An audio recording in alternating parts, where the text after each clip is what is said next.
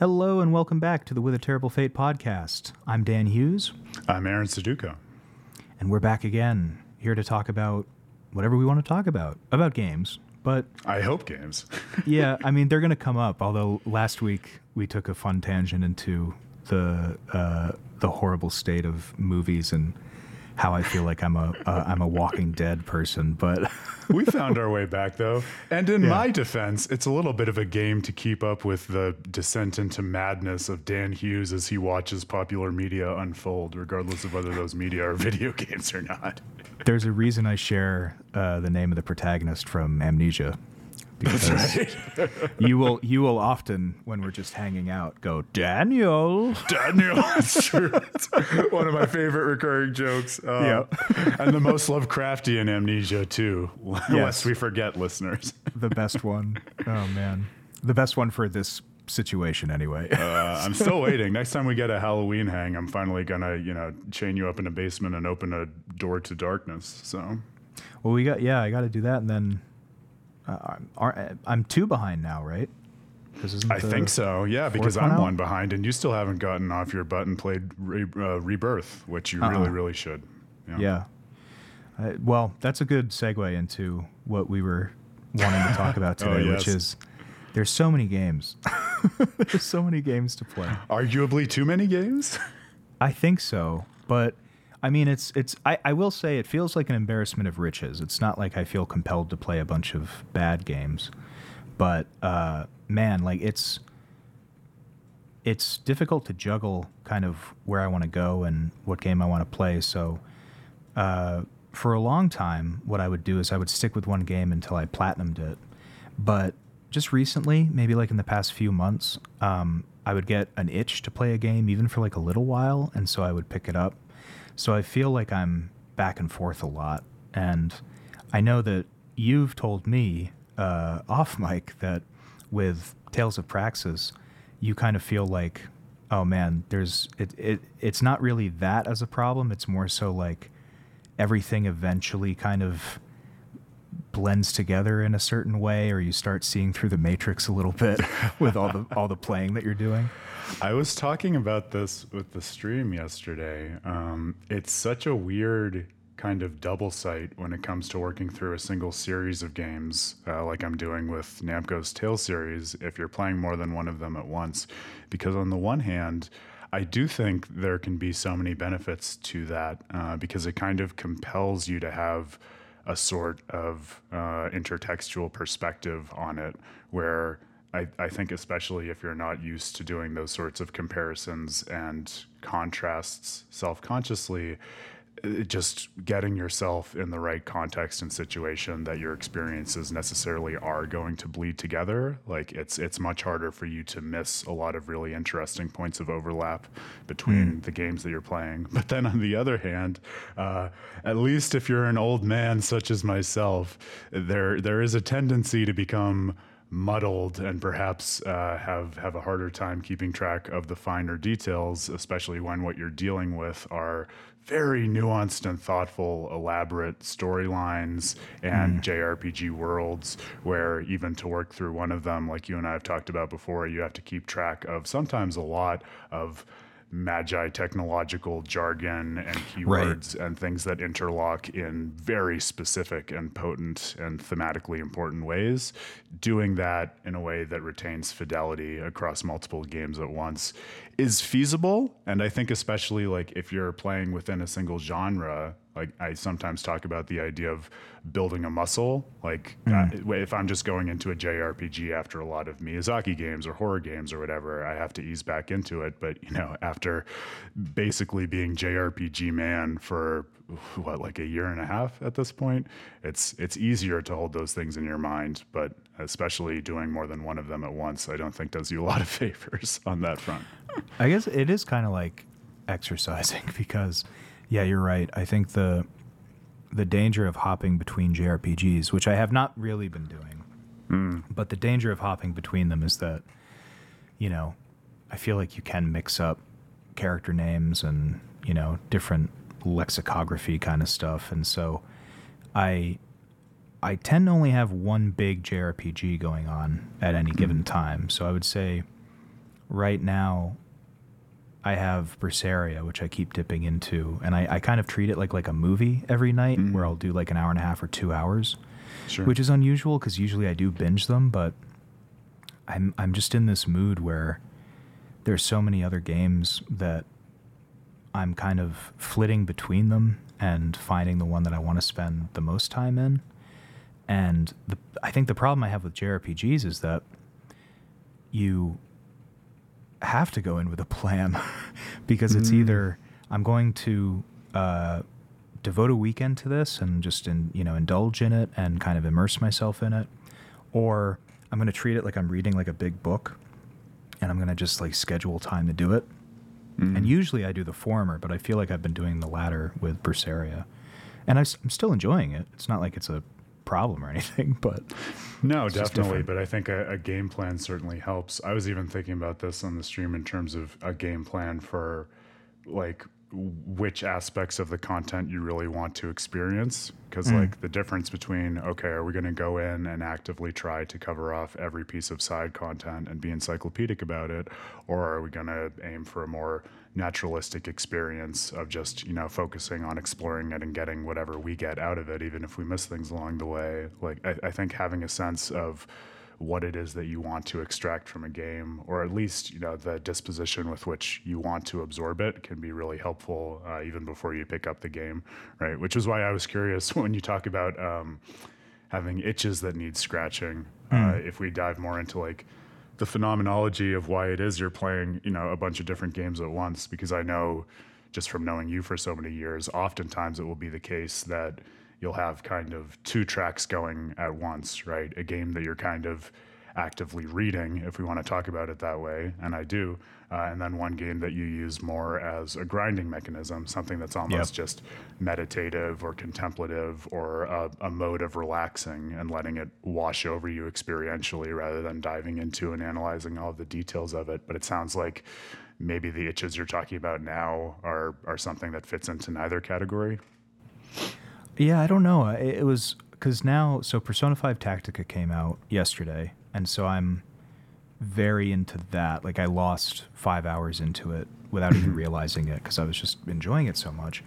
And I want to talk about that a little bit. But I think before, like if there's not a big tentpole game that I'm interested in, I do tend to do that where it's like, all right, I'm gonna go with a game that I've never played, then I'm gonna read, like you say, and then I'm gonna have a game where my brain isn't in it, and I'm just gonna like Dead Rising is a great example. Like I just knocked out the trophy for, it's like I think it's called Zombie Genocider, and it's just like killing the entire population of the town. You get like the real Mega Man Buster that's like the best weapon in the game on subsequent playthroughs. So I just did that like one night in a couple of hours, and I feel like what was weird though was that I have this stack of games by my TV, and I was kind of cycling through them. So it was, or now it's Tales of Arise because I want to play the DLC, Batman Return to Arkham, so it was Arkham Asylum and Arkham City, Berseria, Dead Rising, and then I didn't have this on a stack, but I slotted this into like a grind game, and it's Attack on Titan Wings of Freedom, because it's a game that, first of all, it's Koei Tecmo, who I love. They did the Neo games and Ninja Gaiden and everything. So I'm very familiar with how they set up games. But second, I know the Attack on Titan story backwards and forwards. So they're not adding anything or doing anything different. It's not like Dragon Ball Xenoverse where it's like a totally weird kind of take on things. So I'm just kind of like letting it wash over me, where I'm like, oh yeah, it's this part. Okay, got it. Like this will be a fun mission. And so I'm just kind of hopping between them all in different ways of like lower engagement than I normally do with games. So, but now the tactic is out, I'm fully involved. So yeah, how have you been feeling about that besides losing yourself in it? You said you wanted to talk a little bit about it. It's very fun. It's very cute. Something kind of I admire about it is there's this question of timelines and characters, because Persona 5 comes out And then in Japan, Persona 5 Strikers comes out, which is a sequel to 5, and it's a different play style and everything. Also Koei Tecmo. And then Persona 5 Royal comes out and introduces new characters and kind of changes the ending a little bit. And so my big question with Persona 5 Tactica was, how do they adjudicate that? Because this is after all of it. And they just kind of don't. And I was kind of like, oh, that's brilliant. Like, they just said, like, yeah, people know who the Phantom Thieves are, and this is just a thing we're doing. And so the hidden extra option. Yes, and so kind of like the question of, what timeline is Joker in when he joins Smash Bros. Yeah, it's like, who cares? he's here. He's fun. In one of them. Yeah. Everyone's here. Everyone's happy. So it's very fun, and it's very funny, I think, more deliberately than the previous entries. And if the PS5 like percentage thing is anything to go by, I think I'm about, like a fifth of the way through the story. But it's great. And I think that what I love is that those characters are so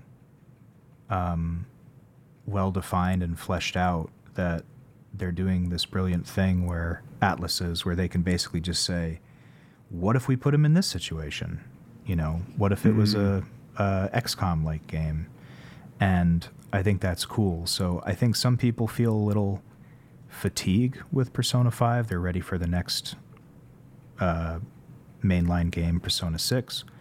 But honestly, I love those characters so much. Like, I'm fine with if there's a bunch of little side games that come out where it's like, all right, now it's a horror game. Great. Let's see what that looks like. So that was fun. One of the things that I'd been meaning to ask you as someone who is very outside of the Persona games, though I'm sure at some point that will change.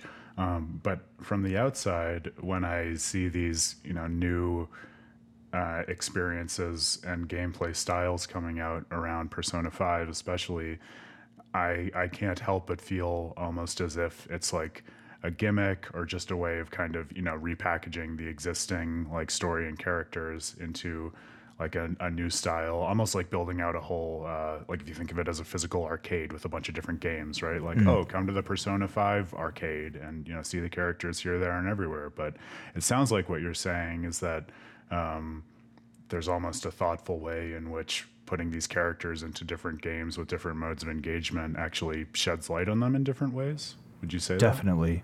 That? I think the nice thing too, and this is kind of like a running gag in Persona 5 circles, is that there's a character named Haru who she shows up like at the 11th hour of the original game. And so the joke is always like, all right, who is this? Because everybody else is so close to each other. Yeah. But what Strikers and Tactica have done is that they've really, and Royal too, they really fleshed her out to the point where it's fun to see all of these different dynamics, and like they pair different characters up. You get to see how they interact, and it's not just kind of the Joker show. It's all right, let's see how these other characters have taken what they learned from the base story and are applying it to their lives now, which is great. Like they grew up and they learned. And what's really fun is that this story in Strikers was the same way, because there's this idea that the Persona 5 characters are kind of cooked, like they're done, right? What these games actually end up being is they'll introduce one or two new characters, and then it becomes their story with the backdrop of the Persona 5 gang, the Phantom Thieves kind of cheering them on. So, like, the setup in this one is we enter a world that appears to be the metaverse, like the kind of surreal world that they enter into in the base game. But there's like, just things are off, things are weird, like things don't work exactly the same way, and there's not the staples, it seems, from the prior games, like things just work very weirdly, like something's strange, and I don't know what it is yet, so I can only speculate. But one of the people that you meet is this girl Irina, and I cannot not think of her as Jonathan Joestar's wife, but there she is. And she's the leader of this thing called the Rebel Corps, who's fighting against the big bad in this world. And so it not only that, but there's a missing politician that you find out he's just disappeared in the real world. And of course, he's in the metaverse. And so they have this really interesting relationship, and the Phantom Thieves are kind of a backdrop to helping them fully actualize themselves. So it's this really cool thing that they've stumbled into where it's like episodes of a TV show where we're comfortable with the characters. And so now it's just like, all right, who's this new person? What's their problem? And how can the Phantom Thieves help them? And That's I think really that's cool. interesting. Yeah, it's almost like seen through that lens. Yeah, the games have different genre styles and design languages, but it's almost like games that are episodic in the sense of engaging different aspects of the world through the common lens of these known characters as the form of engagement, rather than anything to do with particular play style or something like that, which is an interesting way of thinking about how you engage with a game. It's great. And I think I can't think of a game. I'm sure there are games that do this. I can't think of one offhand, but what it makes me think of is, the obvious answer is Lupin the Third and the Phantom Thieves. But I like to think of it like Sherlock Holmes or Poirot, where it's like we know who Holmes and Poirot are, and so the fun of the episode, or Columbo, we know who Columbo is. The fun of the episode is these other characters and their problems and how we see them, Well, and also a nice tie-in to everything that we were talking about last week in terms of the language of cameo appearances in Tales games, right? Like if you're someone who's actually familiar with the other games, whose characters are called upon and brought into the game you're working through, it's pretty similar in terms of using familiar characters who have already had their arcs and learned their lessons, experiencing something new or helping to support the protagonists in this new story, figuring out whatever it is they need to learn. It's this cool, especially if you're familiar with the character, right? It's this shorthand for, oh, I know why they're here. I know why they need to be here for this story, which is cool because it's like I know their struggle, I know their character arc, and I assume that's why they're here to help this character in this Tales game.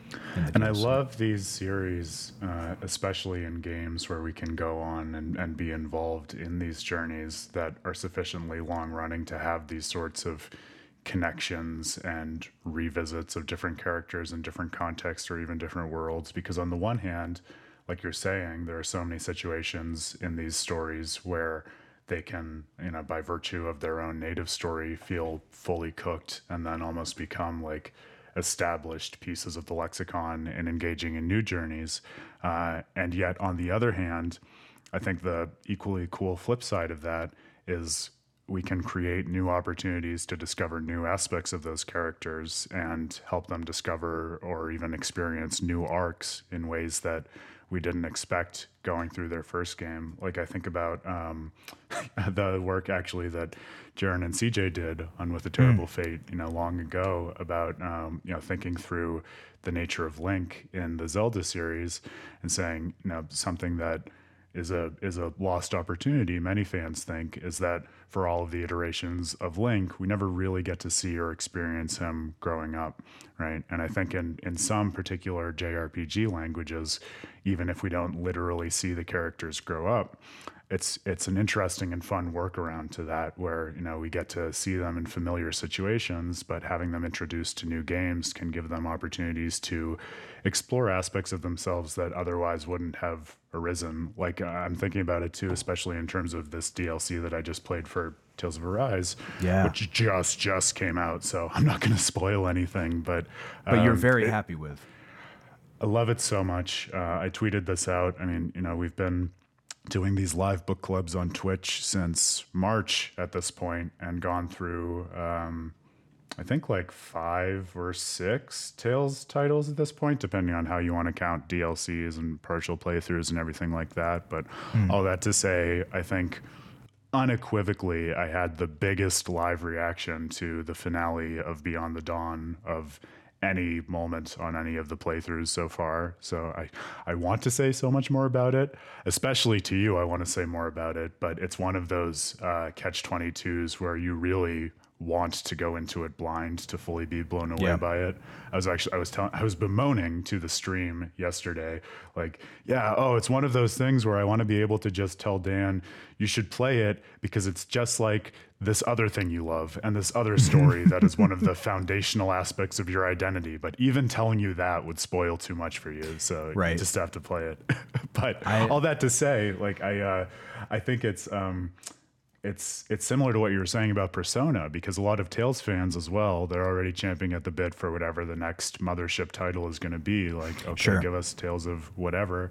And instead to have a follow-up to Tales of Arise, it's kind of unexpected. And I think to some people, especially before they sit down and play it, feels like a bit of a, I don't want to say a bait and switch, but something like that, where they were looking for something other than what they were given, you know? And weren't you telling me too that Tales of Arise was already kind of like a divisive entry with Tales fans? It changed a lot of the basic design language in terms of what people expected when they sit down and play a Tales game. I understand that now, having played the older games, because I restarted Tales of Arise, so I just got to, I think I mentioned this last week, or maybe I just said it to you, but I got to the end of the Dohalim situation. And that's the official name for that, by the way. Yeah, without adding pigs. Spoilers. Yeah.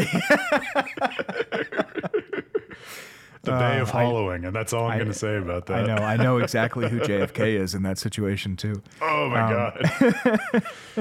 But, and who's on the grassy knoll? It was really eye-opening to go back to it, because it definitely feels like a totally different game. Like from playing, so I've played Symphonia, Zestiria, and Berseria, and I was surprised about how different Berseria was from Zestiria, because I would have imagined, like, hey, we have the engine for Zestiria, and this is a prequel kind of thing, so we're just going to use that again. Nope, they changed it up quite a bit, and I think for the better.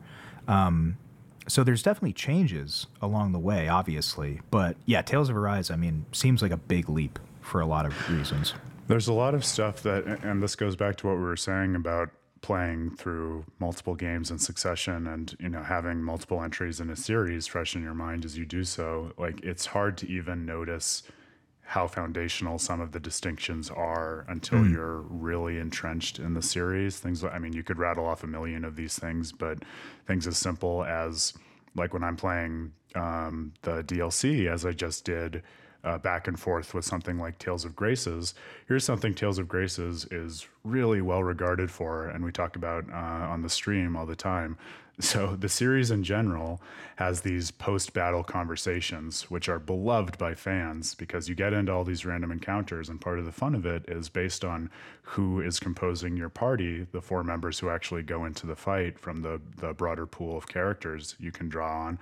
Once the fight is done, they'll have these different pieces of dialogue with each other, and it'll vary from anything from, just generic victory callouts from a single character of the kind which especially you get in the earlier games, like back when they were first starting this, to as the games develop and as the language for this develops, you get very robust conversations and almost little like vignettes, like self-contained little short stories almost in just a few seconds time at the end of these battles. And many people consider Graces to be the pinnacle of this, where there are many different like permutations of these conversations based on which characters you bring into the fight.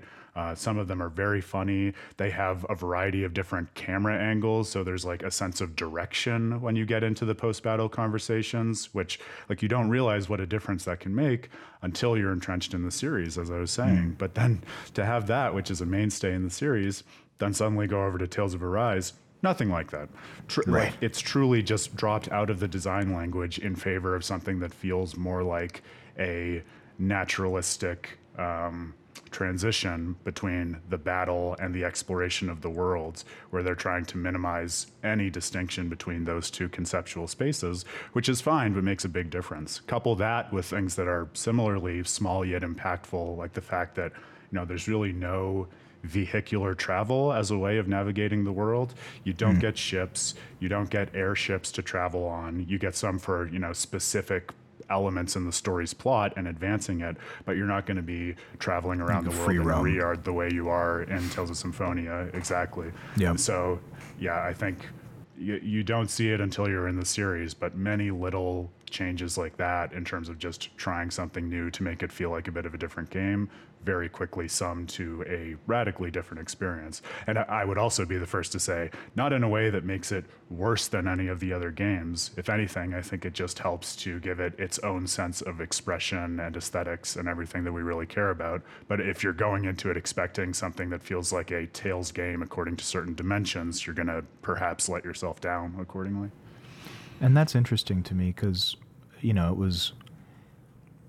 it's one of those titles where I feel like I'm really glad that I played it first, and because I think it got me into it. I loved it so much that it got me into it, and I think that's valuable. And I think that Bamco probably does think about that very often, where it's like, all right, we have this series that's been running forever. How do we get new eyes on it? And I think, having played some of the other games, you can see like, okay, well, maybe they were trying to sell you on the different play styles, or certain elements like in this one there's like the I don't know, the kind of like resource management with the oh man, I've already forgotten the name, the lords of the region, like the astral energy.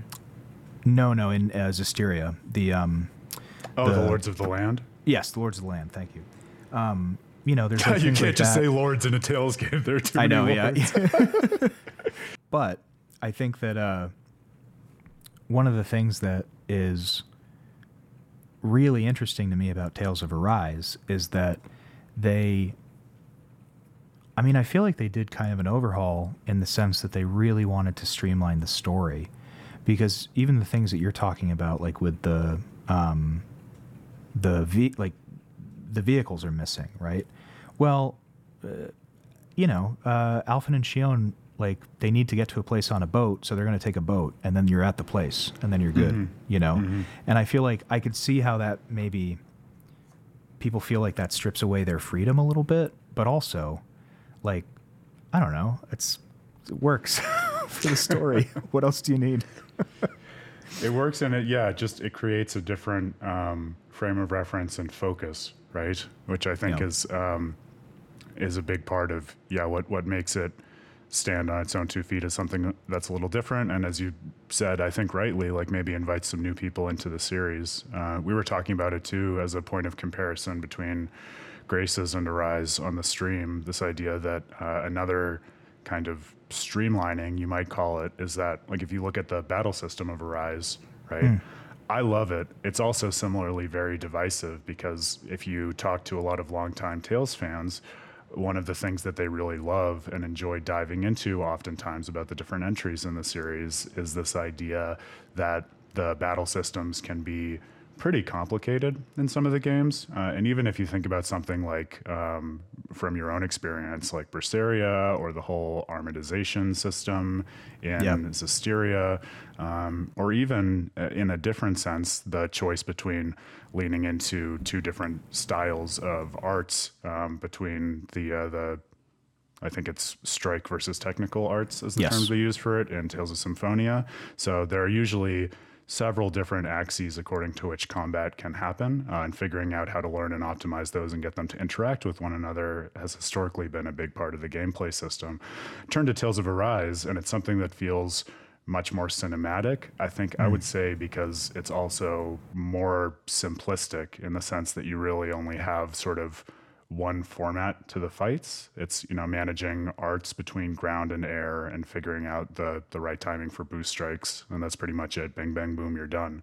Right. Which, again, like, I have so much love for that combat system, but it's something that strikes many as a departure. But this is what I would say. I mean, if we want if we want a bigger nugget coming out of this, I mean, I almost think of this as an interesting extension of what a lot of people have said to me, and I imagine to you too, about Final Fantasy VII Remake. Because Yeah, if you're and if you're listening to this and you haven't played it, it's I think its reputation alone is something that a lot of people know now, even if they haven't played it. The idea that it's a remake, but it's also a remake that is radically different than and explicitly in conversation with what happened in the original game, raising the question, especially since it's something with a similarly different design language and it feels more modern, like, well, if I'm interested in Final Fantasy or I'm interested in this big IP, like, am I doing violence to the series by sitting down and playing Remake before I play the original? Is that an okay way to enter into it? And I always say, especially because the first time I played it with someone who hadn't played the original, and she got like 95% of what was going on. Like, don't be a purist and say like, no, you have to start with this thing that is less accessible to you, or that might not be as attractive in order to get into the series because it's the quote unquote right place to begin. Like, if you're someone with a particular play style or a particular world that you're interested in, like, let yourself be drawn into whatever entry best reflects that and you can get most excited about. Because I think if you're able to stoke your passion as a gamer according to whichever entry best aligns with that, and if it's something like Tales of Arise, like, here's a great thing that'll happen. It'll be exactly what happened with you, Dan, with Tales of Arise, right? Like, you might get into it because of your predilections for a particular mode of gameplay or a particular design language, but then once you find like various aspects of the game that also speak and point to the essence of the broader series, you'll have a whole world of different entries to explore, and you'll get naturally excited about these various riffs on themes and different flourishes of engaging in the worlds in different ways, exactly because you had a point of entry that could just be intrinsically exciting to you. Definitely, especially because, and I do think that it's an apt comparison, the two of them, because what I like about both of them very much is that they tell a story that's so confined to themselves, and yet if you are interested by them to go back into the other things, that's when you can say like, oh wow, I didn't realize that that's probably where this came from. And that's really cool. And I think that it goes back to our conversation last week where it's not dependent on reference. It's just, your frame of reference can only elevate what that story is saying. So there's certain things that maybe you see parallels between Alphen and Shion and like Lloyd and Colette, say, just for a pet example, right? Sure. That doesn't in any world take away from your enjoyment of either of those stories. It only can enhance it. And I think the only way that it could negatively affect your understanding of something is if you're deliberately choosing to hate something. So I think that I'm with you there. Yeah. So that's why I think it's fun to do, and why I respect why Bamco did it that way, because I think they probably considered that, right? It's a long series, and this is a point of entry for people who don't have engagement with it. I think it's also a very real life JRPG lesson. Like, that you and I both extol the virtues of playing JRPGs for so many reasons, but also because it's very like everything I needed to know about life I learned in a JRPG. Like, if you take your tongue out of your fucking cheek and take that seriously, turns out more often than not, it's probably true. Yeah. And I think back to when I did the first live book club for Tales of Praxis, which was the remastered version of Tales of Symphonia. And I think actually like the last stream, if I recall, that I did of that at the conclusion of the game, I titled At the End, Seek the Origin. Because like, what happens at the end of Tales of Symphonia? Well, without major spoilers, because this is a trope that happens in many JRPGs, after adventuring through the world and exploring it in myriad ways that are just naturally discovered by the characters' intrinsic interests and desires and whatever they happen to be doing at the time. They eventually unravel the origins of the world, how it came to be the way it is, and they end up face to face with basically the spirit who is responsible for bringing about space and time and all the relations between everything. And I think it's just as rewarding in a narrative arc as it is to do that in real life with exploring something like a JRPG series, because if you dive into it with the most modern one that'll be the most familiar to you, where you don't feel as if you have to learn a lot of obscure combat systems and things that are not in your current RAM as a gamer, then you can get excited to dive back and explore other entries. And it's very much like kind of uncovering the origin of things, right? Like I know I was already losing my mind over Tales of Eternia last week, and I know you're going to become exhausted at some point about me just shouting I'm going to play it when I'm at your house. I know, that's the plan. I forget if we had that plan last week, but yes, I'm going to sit down and make so I'm going to sit down and make Dan play this with me, because it is multiplayer like any proper Tales game ought to be. Speaking of things that they changed in Tales of Arise. That's right. Yeah, that was weird.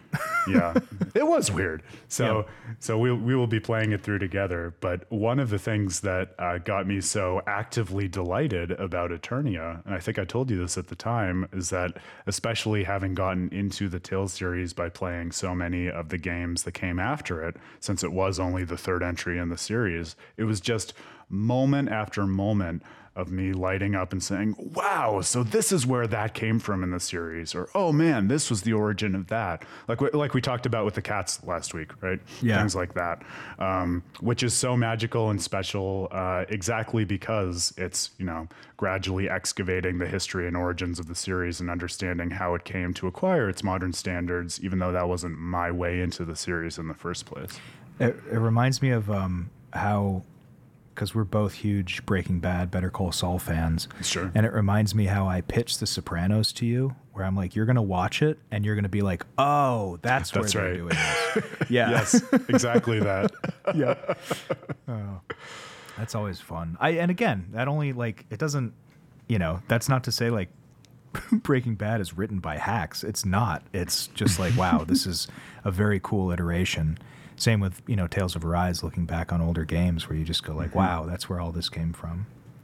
And looking forward too, like you can learn so much about these games, and this is part of what I've really enjoyed about them being played non-chronologically in this Tales of Praxis study, because you can really see them echo throughout time in both directions in terms of what they were iterating on, and then also what they were sowing the seeds for later, which then to, kick it all the way back to Beyond the Dawn makes it really satisfying for me when they decide to spend more time or exploration in a particular world, because that for them it's going to be not just a further exploration of a particular game and these characters, although surely they have reason to go back there if they decide to do so, but also like a further specified riff on particular considerations and themes that have been considered for a long time in the broader series. Right. I mentioned a while ago the idea of, what would it be like for Link to grow up? And I think that one of the things that is really cool about these series like Tales of Arise and Persona that decide to dwell more on particular characters and give you different ways of engaging with them, whether that's a DLC or a different genre of game, is you can have an incredibly satisfying and complete and coherent arc for a character in the way you would in any story, and then they can invite you to engage and wrestle with those characters in a new way, maybe in a new time frame as a player at a different point in your life too, when the game comes out a little later, and say like, yeah, it's totally compatible that arc to save the world or save a person or whatever the case may be in the base game was complete and satisfying and didn't need anything else in order to reach its resolution.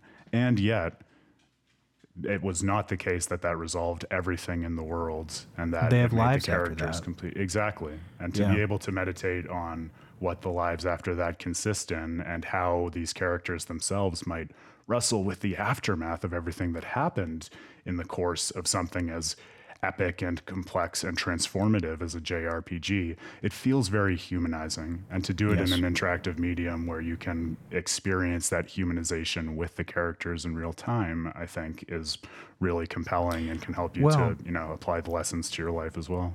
absolutely. And where you bring your own humanity to it with your understanding of who they are, it's really special. There's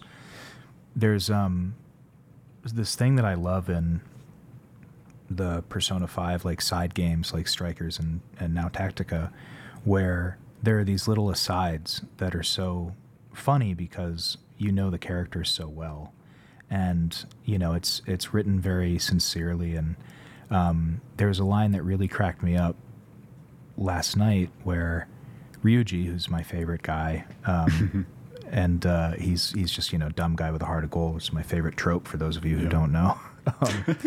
But that's why I'm your best friend, right? Dumb guy with a heart of gold. Both a couple of dumb guys with hearts of gold. That's right. The politician character says something to him, and he's just like, "Yes, well, I'm grateful that you. So I'm grateful that you saved me, in spite of how ungraceful and frustrating the whole situation was." And Ryuji just says, "Wow, that's the first time I've ever been apologized to and insulted at the same time." I love that. I live for those moments, because it's just like, oh man, that's a funny line on its own, but then you add the entire history of that character behind it and you go, yep, all right, perfect. Yeah. And what a magical thing for these thoughtful storytellers who get to work across multiple games to do, right? The idea that you can perfectly experience and be satisfied with those moments in their own context and not feel like you're missing something. And yet, when you then go back and learn more about the characters and experience even more of their lives, you see it in a different way. It's like, again, everything I need to know I learned from JRPGs. Like, we are so compelled, I think, as real people to try to break down our lives into these different chapters or episodes, or I am at least. Maybe I'm just a narrative weirdo, but I think a lot of people think about their lives like that. And yeah, and because our lives are so multifaceted and continuous, of course, that's an artificial distinction, and those chapters bleed together and inform each other in a multitude of ways. And so to be able to have these more discrete and artificial models of what a chapter might look like seen through the focus of a particular game that is satisfying and complete front to back, and yet which can then be further elaborated upon and explored in a number of different ways through a number of different arcs. At least for me, it can be a really clarifying experience for figuring out, all right, if I want to situate my life according to these different discrete narratives, it's not thereby impossible to unify them or put those narratives in conversation with one another to give myself a continuity of identity at the end of the day. I think it's also very fun for me because talking about coming at them from your own life and trying to figure out, all right, what's going on in this that I can relate to outside of just like the humanity of the people that I'm playing as. And something that I've been kind of chewing on, and I want to put a pin in this for another later episode when I'm finished with Tactica, but Persona 5 is very deliberately about justice and how we live in an unequal world, and that the real kind of catharsis of Persona 5 is holding people accountable to their disgusting actions. And that's why I think that resonated with me so much, because when I played it, it was like 2018, and we were right in the middle of a not so fun time in America. Sure. And not that we've gotten out of that, but it was very cathartic. And I can also see how for teenagers, right, this is a really important game because it's about, yes, I'm wearing a mask, but the mask is actually my identity, right? And only until I rip it off do I feel comfortable with that hidden persona that I can share with people. And that's very impactful. And then Strikers, right? Can I interrupt you for a second? Because I had totally forgotten about this, but without saying anything else about it, and I will not go on, but just in pointed response to what you just said, you've got to play Beyond the Dawn. Good. Wait, does it have anything to do with Iron Mask, perhaps? You've got to play Beyond I've got to play Dawn. Oh, man. Well, that makes me very excited. Strikers then comes along, right? And it's about this. So the metaverse is gone, but it's kind of back because this company has tapped into it with like a Siri type app. Oh. And the idea, the idea is that nobody thinks for themselves anymore because they're listening to this app. And so that kind of talked about how, all right, true freedom is being able to make your own mistakes and think for yourself. Now in Tactica, the setup is that instead of, so in the first game, it's palaces that you infiltrate. In Strikers, it's prisons. And now in this one, it's kingdoms. And there's a ruler of the kingdom, and this character, Irina, leads the rebel corps, and she, by the way that she frees places is she puts this flag down that looks very kind of, looks like propagandistic, but I don't mean that in a bad way. It's basically like think for yourself and be free. And so it's really interesting where I think it's going is like, the first one is about finding injustice. The second one is about thinking for yourself. And now this one is how do you use those in a situation where you feel oppressed, which I think is really interesting for a through line. So at the same time it's doing these different chapters, it's also keeping up with the times and what people are struggling with. And this really interesting outlet for, you know, this kind of fantasy outlet for exploring those feelings of like, man, what do I do when something isn't going my way or I feel like I'm trapped? I love that because, of course, these games don't exist in some kind of hermetically sealed fantasy vacuum. And I think the ways in which in either direction, right? Either the players can take kind of the universal lessons of these games and apply it to what they're working through in their current lives, or, and it sounds like more to the point in terms of what you're saying, the game designers can, you know, pick up what people are actively wrestling with in a particular zeitgeist and tell a story that's grounded in that. I love it. I've been thinking about something actually similar with Tales of Graces, because without spoilers, because I want you to play it at some point.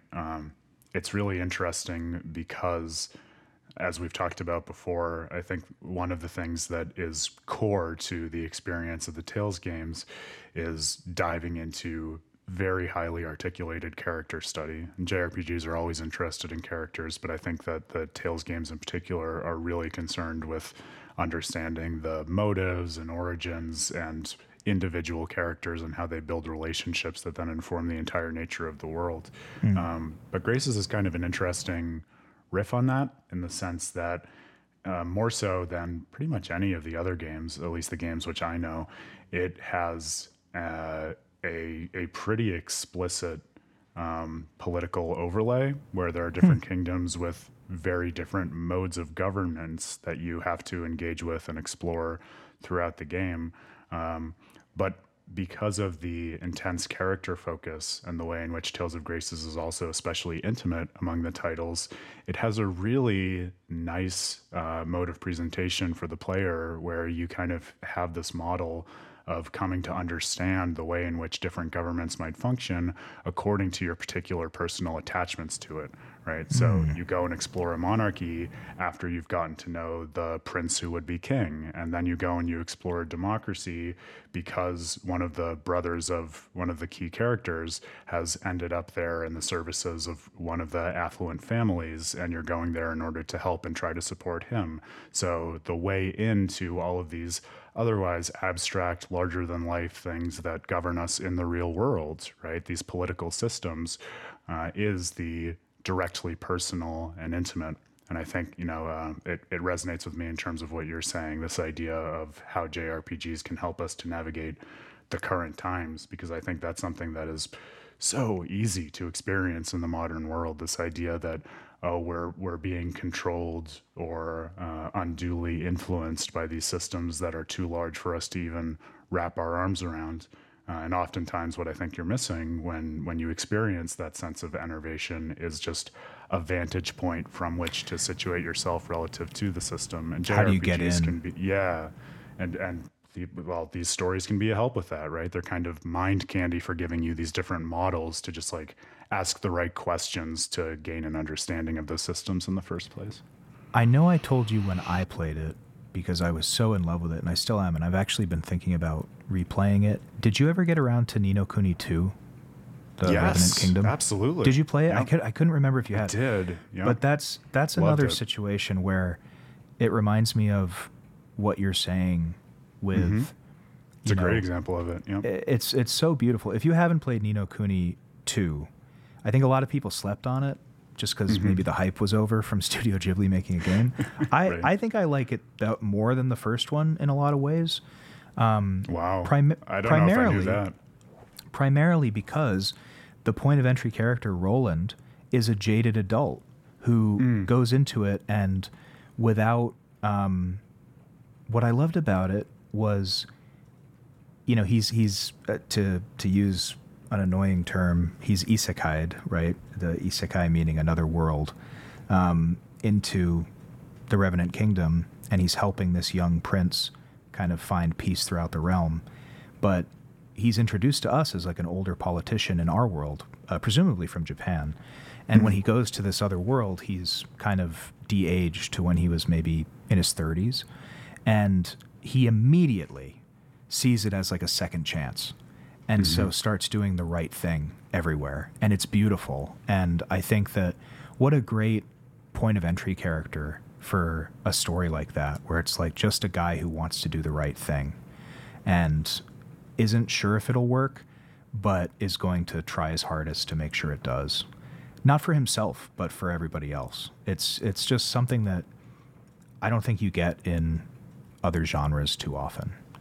I love that too because as a kind of meta advertisement for why it can be so much fun to have these sorts of conversations with your buddies about the games that you play and love, like especially with something as complex as a JRPG across all the layers of complexity we're talking about. There's a million and one ways in which you could characterize something like Ni no Kuni II, which was probably part of why, you know, given my understanding and experience with the two games, like when you said you preferred it to the first one, I kind of guffawed a little bit. But then you explain it as the story of Roland, this jaded older guy who's dropped into another world and immediately takes it as a second chance. Like immediately, one, I see the game in a slightly different way, which is awesome. And two, you know I immediately understand, yes, oh, okay, that would be Dan's favorite kind of that's thing. why. Yeah. I love that. That's the best thing, though. Yeah, I think I've been wanting to go back to a number of them. Like I was thinking about Dragon Quest XI after we talked about it, and just all these games that I think are kind of like warm blankets a little bit. And when you get a new one, it's so exciting because I think I'm at the point in my life now, and I think you'd agree, where even if we don't personally like it, and we may never play it again, we go like, oh, I get what they were trying to do, and that's really interesting. And I think that's valid too. Oh, I think it's tremendously valid. And I think it's even more fun, I would say, to do that with games versus a medium like a film or a novel, because when you go into it with the like charitable read of saying, all right, at a minimum, I want to figure out what it was that they were trying to express. It also raises the question, oh, okay, I want to go into it with an understanding of the point they wanted me to take from this particular activity and shape of my agency that they have sculpted and afforded me, right? So that then, you know, you end with the idea of being able to at least reflect on an experience that you actively had, an action that you took, and you can think about the impact and how you feel about that that constraint on your freedom that they gave you, and whether or not it merits extension to your real life or to other games or things like that. So it can have some broader practical implications too, I think.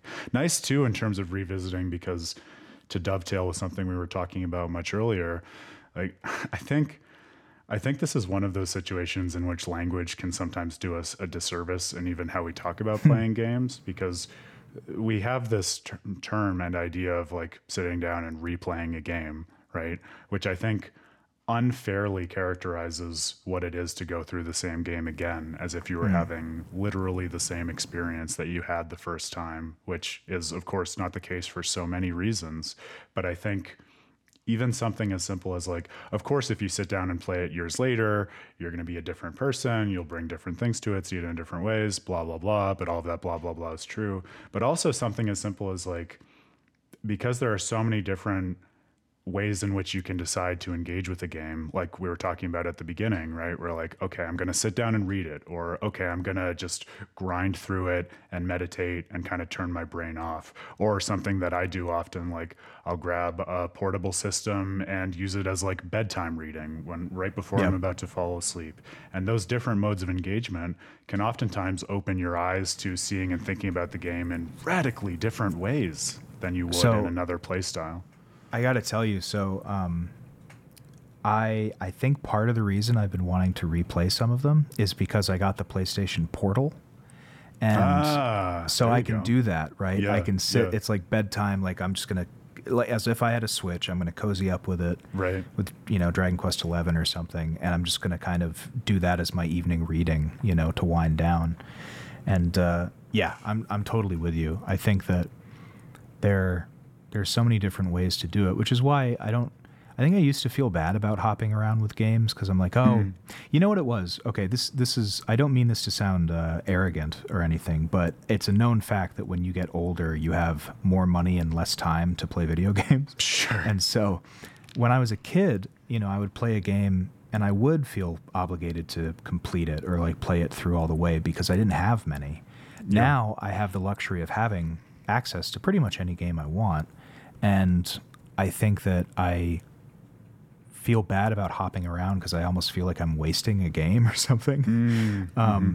But I think I've kind of gotten over that, especially since, it is important to scratch those different itches. So, when I finish Tactica, I'm going to go back to Berseria. I want to get to the Beyond the Dawn DLC and stuff. And it's the only thing that's keeping me from being lazy about new games is spoilers. That's the only thing, right? So like I feel compelled to beat Tactica in the next few days because I don't want to see anything that's going to ruin it for me. I know. I hate that. I don't think I called it out on the podcast, but I have on the stream a couple of times because it's amazing to me. All right. It is amazing how Bamco took the time to do something as simple and pointed as saying before Beyond the Dawn came out, hey, if you're streaming this, we would like you to be really mindful of spoilers, and we would like you to especially be careful about things like your thumbnails and your descriptions if you're playing beyond this certain point in the story, because we want to be mindful of other players. And many people were up in arms about that, like laughing at them or saying it was inappropriate, which just boggles my mind in a world and an age where people just seem not to care, and yet people care more about video games than they ever have before. And so I can't imagine not being invested in the issue of avoiding spoilers if you really care about discovering a game for the first time and having the authentic experience of surprise or subversion or all of the many things that video games can achieve when you do go into it just buying into whatever system they're asking you to invest in with no expectations of what's going to eventually happen. Yeah. I know Hamaguchi and Nomura did that for Remake. I remember when that came out. Yeah. And I don't know, I appreciate it because it's like it's this curated, beautiful thing, a video game, even if it's bad or you don't like it. And I like that, we're in this age now where creators do kind of feel compelled to like, don't take away from another person's experience. I think that's important.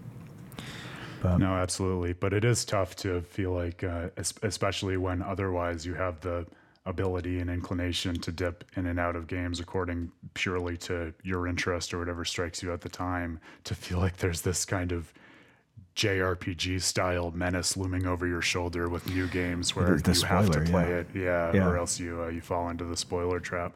That can be tough. I felt that a lot in the last year too. Like I too loved Final Fantasy 16 to death, but I think Yeah. part of what made that experience hard was that I really did feel like I needed to truck through it in too So short it an did amount get of time. ruined. Yep, Yeah.